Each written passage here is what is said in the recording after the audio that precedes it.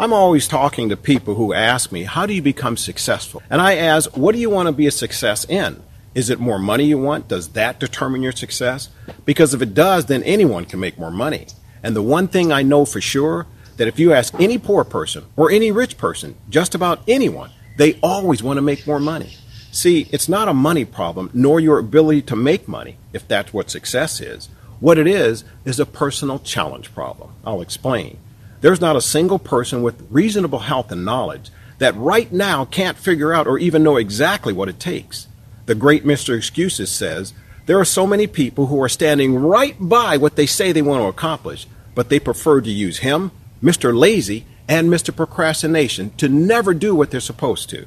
They prefer to hug the soft pillow of marshmallows of life and not to get out of the bed from Mr. Lazy. And since we're talking about becoming a success and making money, remember, it's never a money shortage, no matter what you think or hear. It's a service and product shortage. See, you can't print money or you'd never need it, right?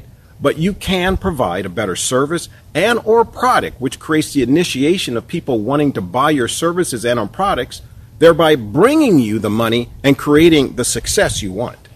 Stop wanting more money. Instead, put in the work to provide better services and products. The money will take care of itself, as it always does.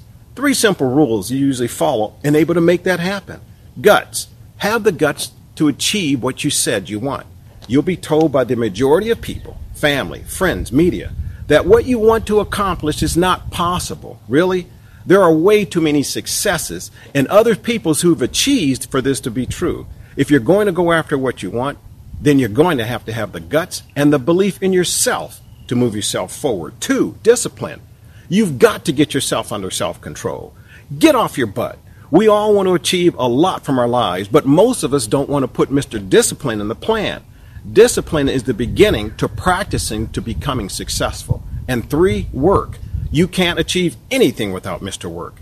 Every day people are looking for the easy way to winning, the easy way to make life, the easy way to lose weight, stop smoking, get into a relationship, and so on.